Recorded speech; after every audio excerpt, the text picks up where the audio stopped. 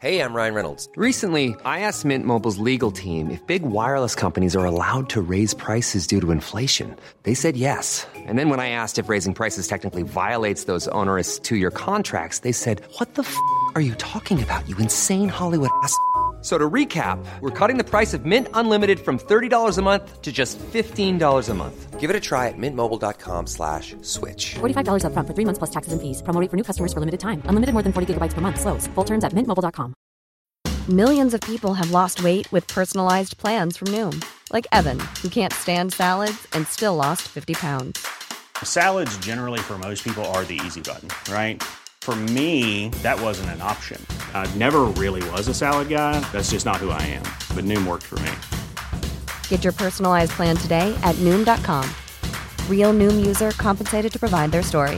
In 4 weeks, the typical Noom user can expect to lose 1 to 2 pounds per week. Individual results may vary.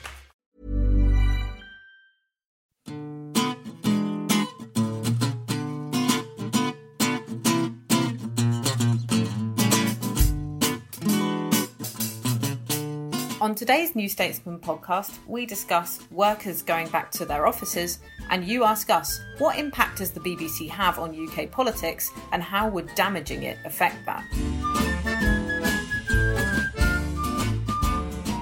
So summer recess is over and MPs are returning to Westminster, and there are a number of challenges that they're coming back to. But this week it seems to be one of the subjects of at the top of everyone's priorities, which is the debate around getting office workers to return to their offices rather than working from home. And we've seen that there's been talk of potentially trying to help companies if they're worried about being sued by employees who end up contracting coronavirus. But generally, it's just ministers trying to express, if they can do safely, that office workers should return to work. We've spoken about this on the podcast before, and it has kind of been a running subject ever since the lockdown measures were originally eased. Why is it that ministers are so enthusiastic for us to go back to our offices, and why is it that that's not manifesting itself in people's movements so far? Well, it's kind of twofold, isn't it? The first is that, broadly, a large chunk of the kind of leisure industry, and indeed a large chunk of, leisure and retail, so everything from, bars to clothes shops to dry cleaners, is based around this idea that the average person goes into work in a city centre, works in their city centre for, a certain number of hours, eats in the city centre at least one of their meals, and then comes back. And then essentially, although despite some of the slightly odd commentary to the contrary, right, although obviously in the long term, right, as you've kind of started to see just in one's own neighbourhoods, right, although, in the kind of long term, dry cleaners in residential areas expand, people will, start working in cafes more, right? All of the kind of those jobs kind of will to use a very London-centric example, Zone 1's jobs will kind of reallocate themselves to Zone 3 and Zone 2.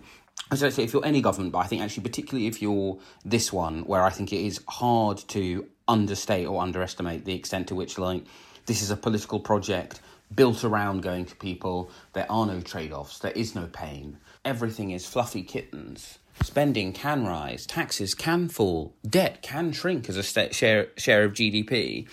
So I think it is broadly the underlying thing is this is a government almost laboratory designed to be unable to stomach or really weather the idea of a period in which, to take a very current example, right, the sad loss of, the best part of 3,000 jobs in Pret, and we know that there will be more to come in other organisations of that kind, right? Now, this is, I think, a government that is almost uniquely badly placed to kind of go, well, it's fine because those 3,000 jobs will be more than recreated elsewhere, partly because they don't like short-term pain, partly because there's so much built up in the idea that universal credit has to be a miserable experience, then the lever that makes this politically and personally weatherable is one that it's almost oh no, we can't touch that. And I think then all of that kind of psychological backdrop is why we have this slightly weird situation of the Conservative Party has decided that it thinks the worst thing in the world is for commuters, right?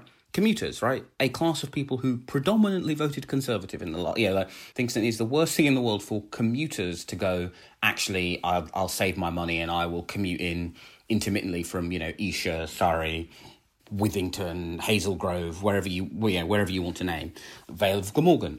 And no, it's not for big businesses or indeed small businesses to go, do you know what, we think we can downsize and, have a co-working space, or we can save office costs in some way. We're against that, right? I think that is why you end up in this bizarre situation of a Conservative Party that instead of just like, no, you must have this large office cost, you must go in and risk getting ill, or if you're a business, getting sued by your employers during a novel pandemic, then we as yet have no reliable cure. And although palliative treatments are more advanced than they were, when we went into lockdown, they are still some way off from being able to render it acute. I think all of that is kind of why we're in this slightly weird situation. Yeah, I think that's absolutely right. And it's emblematic of the wider picture of the government's response to this so far, which you've written very well about before, which is how it's sort of like, they did do these massive interventions and they were quick to act. And the furlough scheme has been, very popular with businesses and workers alike. And the Eat Out to Help Out scheme had a lot of success. They've done these quite radical, quite fast things to try and help people. But the underlying rhetoric has always been a suggestion that they think that this is a sort of one-off blast over a few months in summer mainly, and then it will go away once they're back in Westminster and everything's gone back to normal. Everyone will go back to normal with them, and we'll pretend that this never happened, and we'll never make you sort of do anything. We'll never have to think outside the box in terms of policy again. That's the impression that I get from them with this sort of slightly sort of pathetic, desperate pleas for people to speak to their employers about how safe it is to go back to the office. Why is the onus on people to do that? Workers will do what is best for them and their families, and what will mean that they can carry on earning a wage. So if you can work from home and your employer's happy with it, and it means that you get to spend more time with your children, or you have to be with your children because they're not in school yet, then you're going to do that, aren't you? If your employer is not telling you otherwise. And of course, then you have the other side, the flip side, which is how uncomfortable clearly this Conservative government would feel about telling employers to do the thing rather than begging employees to do it. And that's where you get that tension there, because obviously they don't feel interventionist enough to try and make businesses have people back in the office. And I know I've said this before, but it shows that there was a very limited time period, or a limited sort of box within which the Conservative government's radical thinking happened in terms of its response to the pandemic, because it can't really see a long-term way of, catching up with already reforming and modernising working practices, which was happening before the virus. So it's just another example of how very conservative this government is, because it really can't see a way of restructuring the norms of the labour market or the norms of employment and the workplace after this, even though that's obviously the natural conclusion of what both employers and employees have discovered who have been working from home and working remotely, that it can work. I think you hit on a real kernel of truth there, Anush, when you were talking about how they are implicitly hoping that with this return to Westminster and everyone being back in Parliament, that everything will return to normal. Because your first question was, why is the government doing this messaging about returning to the office in the way that it is? And I really think that that's a big part of it, that the people in government and in Downing Street have been almost uniquely unaffected by this preference for working from home. I think apart from the depths of lockdown, all the people working in Number 10 have been working there pretty consistently. I mean, they have their own kind of herd immunity going on in there, having got it so early on. And so I think that the way they are working is quite profoundly different from most office workers across the UK. And I think when you team that and their personal experience and their kind of need when they're working, they're still basically in crisis mode, managing, the economic crisis, the health crisis, Brexit down the line. They're in crisis mode, and it makes sense for them all to be in the office working together at some kind of a social distance. But when you team that with, I suppose everyone is, but they are really, really worried about the state of the economy and what's going to happen with the furlough scheme in the months to come, and huge job losses, like the job losses at Pret or whatever, and more profoundly the kind of scarring effect that this will have on British high streets for decades to come. It's that's leading to this kind of panicked messaging that people need to return to the office. But as you say, it isn't really coupled. It's exactly the same as with the quarantine measures that we were talking about last week, Anush, that the messaging isn't really reinforced or underpinned by any meaningful policy changes. I mean, just asking employees to ask their employers if they can go back to the office is like totally inadequate and totally meaningless, because this will come from employers. You can even see Matt Hancock was asked about this recently, and he, as health secretary, has different priorities, and he was really keen not to fall into the trap of telling the interviewer how many people in his department are back in the office, because people are making a particular point of how many civil servants are back on Whitehall in person. Matt Hancock was just making the point that people are working well from home and they're working productively, and as long as they can do their jobs well from home, he doesn't have a problem with where they're doing it from. But yeah, I think it's just another one of these ones where I think implicitly the onus is on the individual, and it's laying the groundwork for some quite gloomy headlines in the coming months, and sort of laying the groundwork for implicitly blaming those people for not returning in their droves to offices. That sort of every individual has a part to play in our economic recovery. It goes the line. So if you're not doing your bit by going into the office in person, you're playing your part in the economic damage of the months to come. I mean, there are lots that you both said I thought were very interesting, but the thing you said, Nish, about how this shows how conservative they are with a small c, I think one of the really fascinating things about this crisis, right, is in September, October, November, December, January of 2019 and 2020, you'd speak to both Conservatives who were no longer MPs because they'd either gone, do you know what, I can't be bothered to swallow my principles, I'm just going to pivot to the private sector, or ones who were forced out because they'd lost the whip, or indeed ones who are still in Parliament going, God, this is suboptimal. The thing they would basically say is these people aren't Conservatives with a big C. And the thing that, the sense that Downing Street has of itself, right, and, then, is visible in, Dom Cummings, sort of self-regarding blogs, is that they're not Conservatives, they're disruptors. And it is just so fascinating to me that, the first bit of disruption, they're like, whoa, we're not into that at all.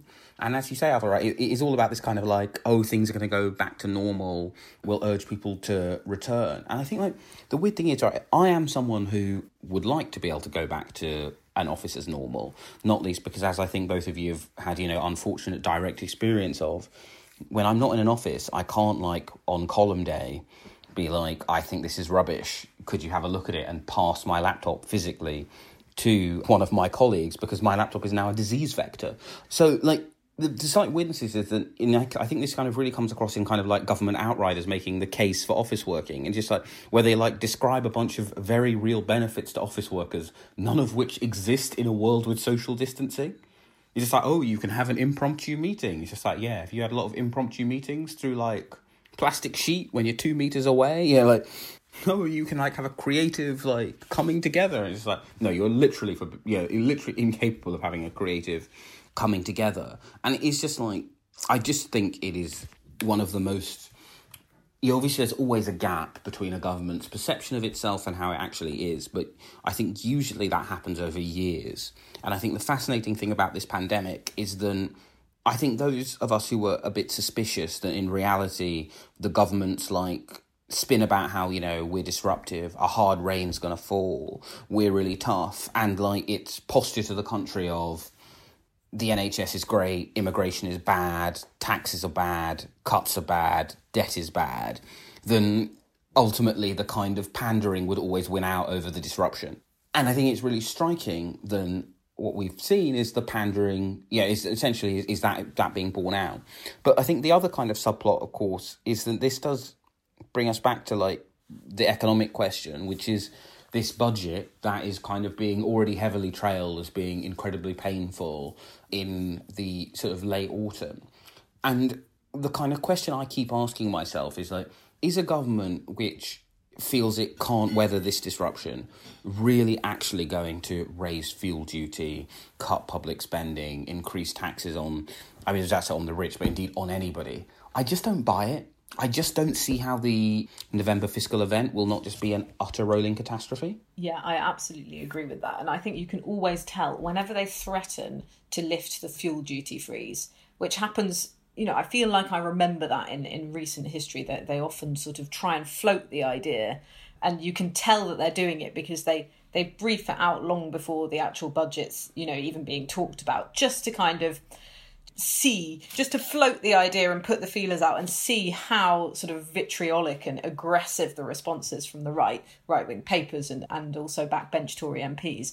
And then, you know, it's so terrifying that then they don't do it, or their budget is much meeker in terms of trying to raise taxes than is suggested by what they've briefed out. And this is, I think, today's story about the potential fuel duty rise by as much as 5p. You know, that's another example of this kind of method. Let's just put it out there, see if people have sort of moved along in any way to become any more sympathetic towards tax rises over this odd period of politics that we've had. Oh no, it's the same old reaction from the Mail and the Sun. Okay, we won't do it. You know, I mean, obviously that's me predicting something, and when I predict something on this podcast, it doesn't often play out. So perhaps that won't be the case, but I do think that they'll have a big struggle on their hands to do anything particularly different from previous sort of Conservative run treasuries in recent years because of that very reason, because they're so conservative. Another example of that in terms of the kind of trying to get people back into offices theme is that this government billed itself not only as disruptors and tough and a heavy rain shall fall, but also levelling up and rebalancing the economy and focusing on people who have been left behind in areas that are outside of metropolitan centres. And, you know, surely just trying to shoehorn everyone back into that model of commuting into city centres again, it runs contrary to that, because there's already evidence that people working from home is reviving local suburban high streets to some degree, independent shops and cafes that are nearby to your home where you pop out to for a coffee or a sandwich. Those kind of streets, probably given changes to the way that our high streets are run and the economic model on which they run in terms of the way that councils work with them as well, given some reforms as well as this new trend in people working from home, that could be a true revival of suburban high streets. But they obviously, you know, they can't make that mental leap, even though they've billed themselves as these people who want to rebalance the economy. It's interesting, your analysis of the fuel duty thing. I mean, I agree with both of you that I can't see the November budget being anything other than a catastrophe. And if we're already having pre-budget briefings that are quite hostile to Rishi Sunak and causing him a lot of bother now on the 1st of September, I can only really imagine that it's just going to get worse over the coming months, even though there'll be new stories about schools coming back and universities coming back and so on. But I do think that like just how on earth he's meant to tackle the impending or like the ongoing economic crisis that is only getting worse is going to be really tricky for the government. But it's interesting, Anoosh, that you read the fuel duty leaks as an attempt to kind of float the idea in the public and basically float it by right-wing newspapers and see how it lands. Because I think it just raises an interesting question about the purpose of leaks, because I suppose they have multiple possible origins and possible objectives, and it's always hard to read what is going on with them. But my reading on it was more that rather than kind of trailing it to see how it lands, it was more a sort of hostile briefing to kind of kill it off, a bit like. So I think with the aid budget one, I think it is an example of floating it to see if it works, and then the backlash is bad, because that would clearly, you know, that was definitely briefed as a positive story to the Sun, but then there has been backlash from the right of the Tory party. There are so many Conservative MPs closer to the centre who for various reasons are very personally attached and very personally invested in the UK government's aid work. You know, there are lots of Tory women who are really invested in education for women and girls. There are, you know, people with a particular foreign policy interest who are interested in the soft power that the aid budget brings. So I think the aid budget one was trying to float it and see how that would land, and I think they thought that would be welcomed, but it has seen a backlash from just the centre of the party. But I think maybe with the tax hikes one and the fuel duty one, that's people briefing against Rishi Sunak. So basically, maybe if he had brought it in the budget, it would be unpopular, but it would be too late. But by floating it at this stage and prompting such a backlash from Tory MPs, it'll basically give Rishi Sunak very little room to actually do it. I mean, from speaking to Tory MPs, they all seem to think that fuel duty, ending that 10-year freeze on it and raising it would be the most obvious tax rise, but it's still not very popular with them. So I don't know whether that will work or not, but I definitely just think we're going to see hostile briefings against Rishi Sunak, where things that they are looking at that won't necessarily be popular are briefed out quite early, and they see a really hostile backlash from different parts of the Tory party, different sections of the public from the Tory base. And then by the time we get to November, I don't really know what will be left, and some of the more unpopular ones will still have to be implemented probably, unless the budget is just going to contain nothing. Yeah, I think you're right, these briefings can definitely be used to flush out unpopular ideas before they've even had a chance to take root. Because I suspect, obviously I don't know where other gens get the thing, but I suspect that actually a thing which leaks from multiple sources, right? Then ultimately, Rishi Sunak is serious about the climate stuff, right?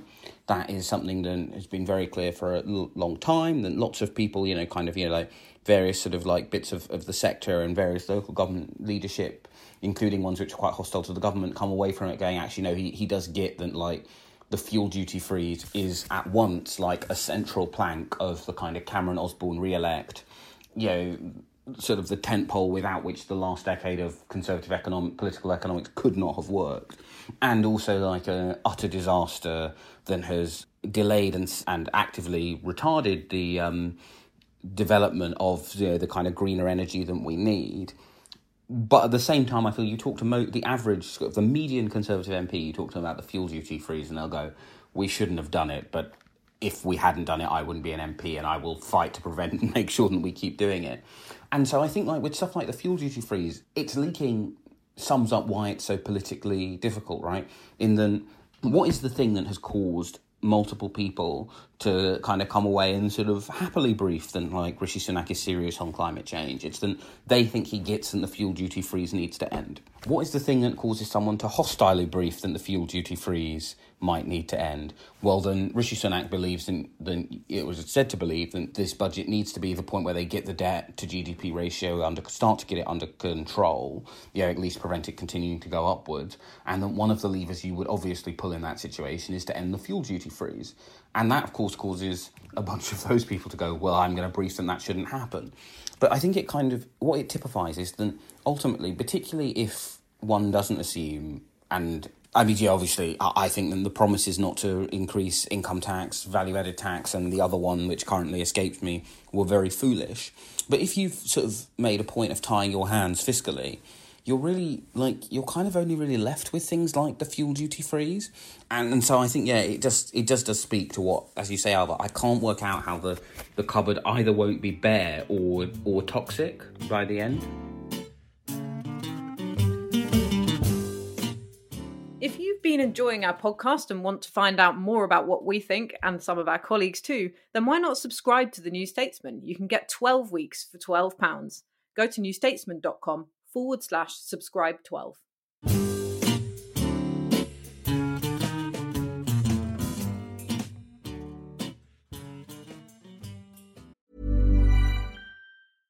This is Paige, the co-host of Giggly Squad, and I want to tell you about a company that I've been loving, Olive & June. Olive & June gives you everything that you need for a salon-quality manicure in one box. And if you break it down, it really comes out to $2 a manicure, which is absolutely insane. It's also so easy to get salon-worthy nails at home with Olive & June. The difference between how your nails used to look when you did them yourself and now with the Mani system is a complete game changer. The best thing about Olive & June, too, is it's a quick dry. Dries in about 1 minute, lasts for 5 days, and full coverage in up to 1 to 2 coats. Visit oliveandjune.com/perfectmani20 for 20% off your first system. That's oliveandjune.com/perfectmani20 for 20% off your first system.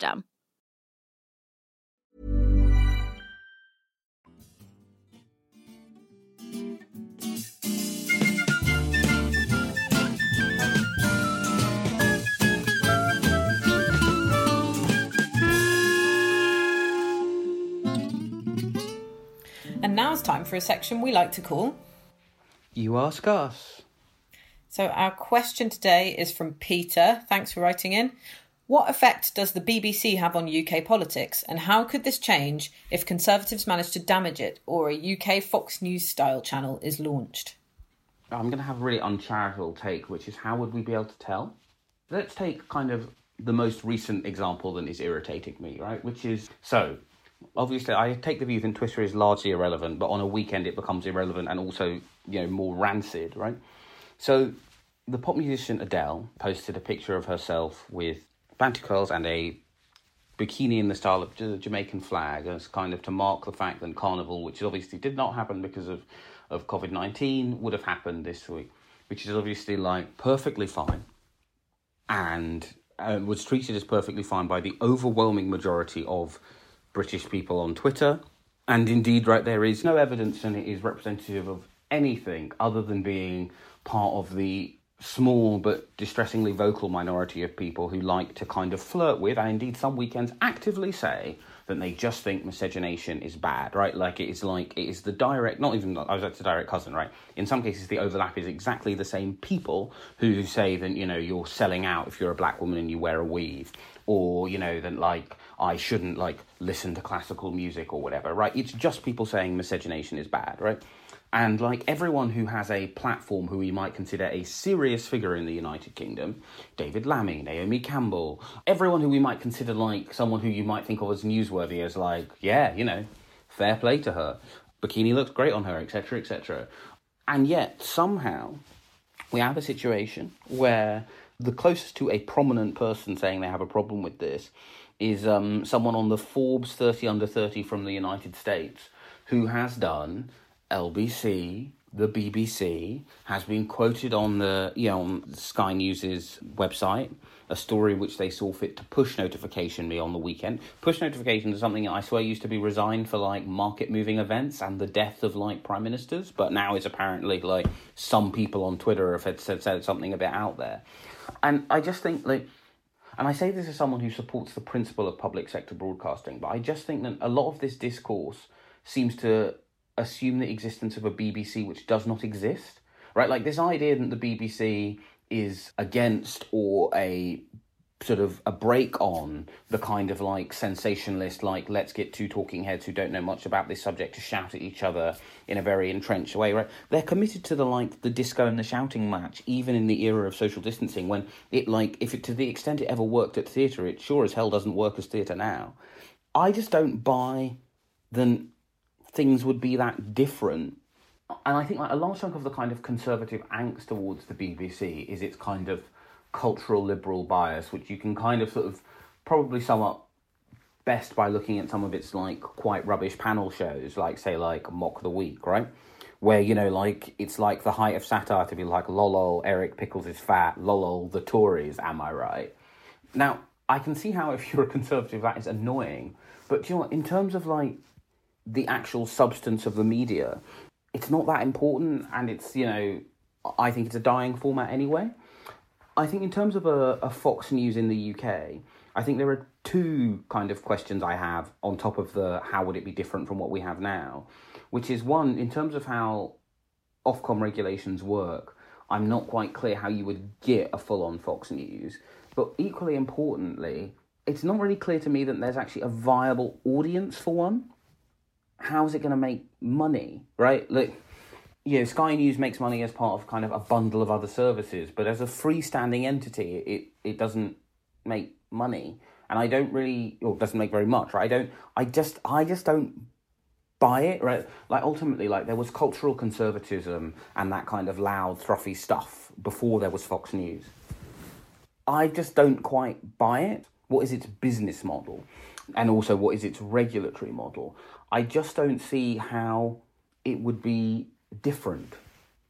Yeah, I do agree with you that there is a similarity with what our questioner, the kind of media landscape our questioner is positing with the current reality, because you kind of see this kind of idea of UK Fox News style broadcast output, already existing on very mainstream programs and platforms. So, you have Piers Morgan on Good Morning Britain kind of giving his own sort of right-leaning populist take on the sort of stories of the day, and then you have a lot of these kind of culture wars debates that, like the one you mentioned, debated on the radio, like talk radio, for example, with presenters like Julia Hartley-Brewer, who managed to do these kind of debate segments about topics like that. And then you also have the range of different presenters who are forthright and open about their own political stances on LBC as well. So we've already got a sort of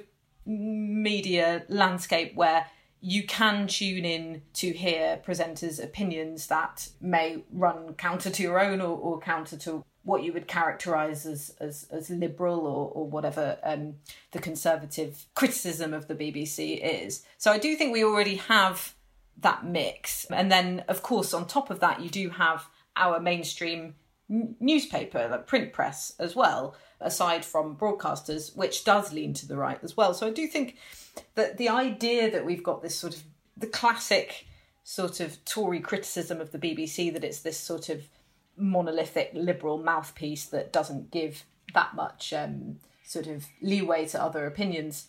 I don't think that criticism sort of makes much sense if you think about the media landscape as a whole, in the same way that it doesn't really make much sense the idea that we could have a sort of viable Fox News equivalent in the UK either. So I do think we already kind of have that already. And with this new Director General who's coming in today, one of the main headlines from him coming into the role is that he's set to tackle perceived left-wing comedy bias on the BBC. So I guess the idea is those kind of panel shows where they make fun of Boris Johnson and the Conservative Party's latest policies. Sometimes they'll even have people on from the party and make fun of them in person. I suppose the idea is to try and bring some more diversity to that format. But that, again, that ignores the fact that we have had a Conservative-led government for a very long time, since 2010. So I guess if you're tuning into comedy that scrutinises politics or policy, then it's going to be anti the government of the day, because they're the ones who make the policies.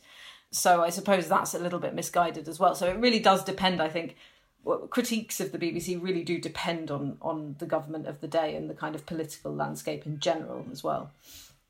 But yeah, I agree with you. I'm not sure if the premise of the question, is necessarily that different from what we have now.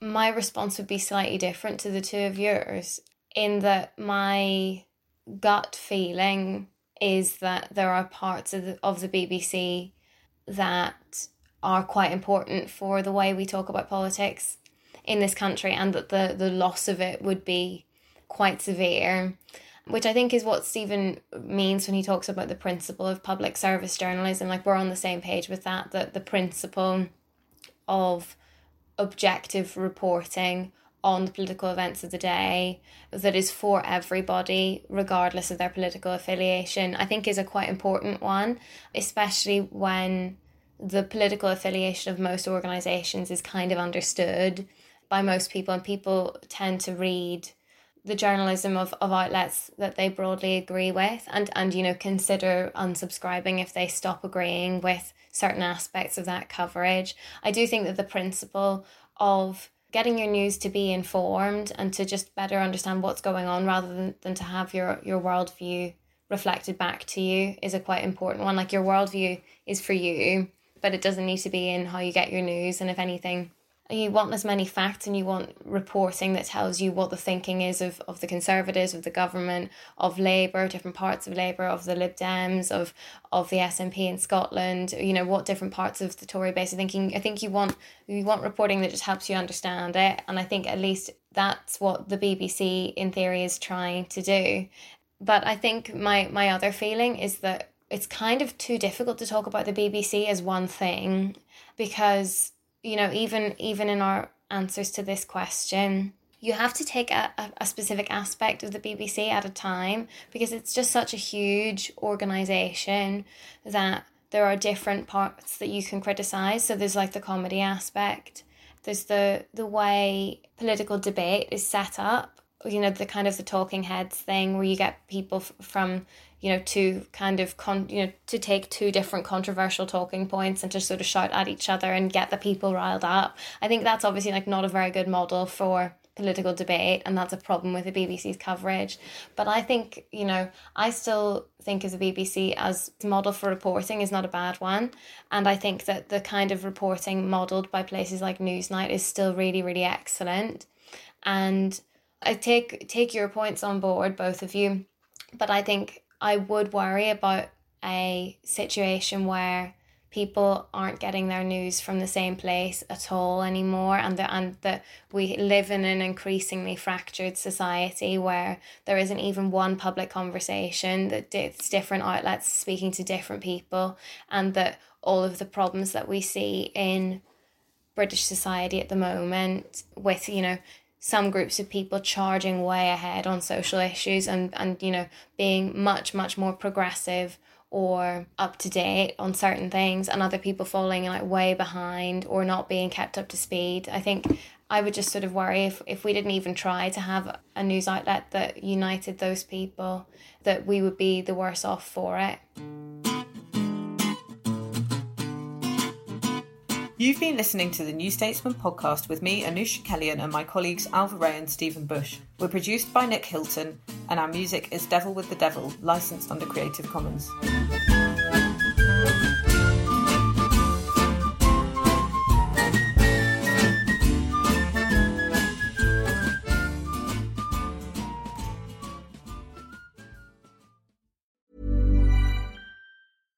Hi, I'm Daniel, founder of Pretty Litter. Cats and cat owners deserve better than any old-fashioned litter. That's why I teamed up with scientists and veterinarians to create Pretty Litter. Its innovative crystal formula has superior odor control and weighs up to 80% less than clay litter. Pretty Litter even monitors health by changing colors to help detect early signs of potential illness. It's the world's smartest kitty litter. Go to prettylitter.com and use code ACAST for 20% off your first order and a free cat toy. Terms and conditions apply. See site for details. Even when we're on a budget, we still deserve nice things. Quince is a place to scoop up stunning high-end goods for 50 to 80% less than similar brands. They have buttery soft cashmere sweaters starting at $50, luxurious Italian leather bags, and so much more. Plus, Quince only works with factories that use safe, ethical, and responsible manufacturing. Get the high-end goods you'll love without the high price tag with Quince. Go to quince.com/style for free shipping and 365-day returns.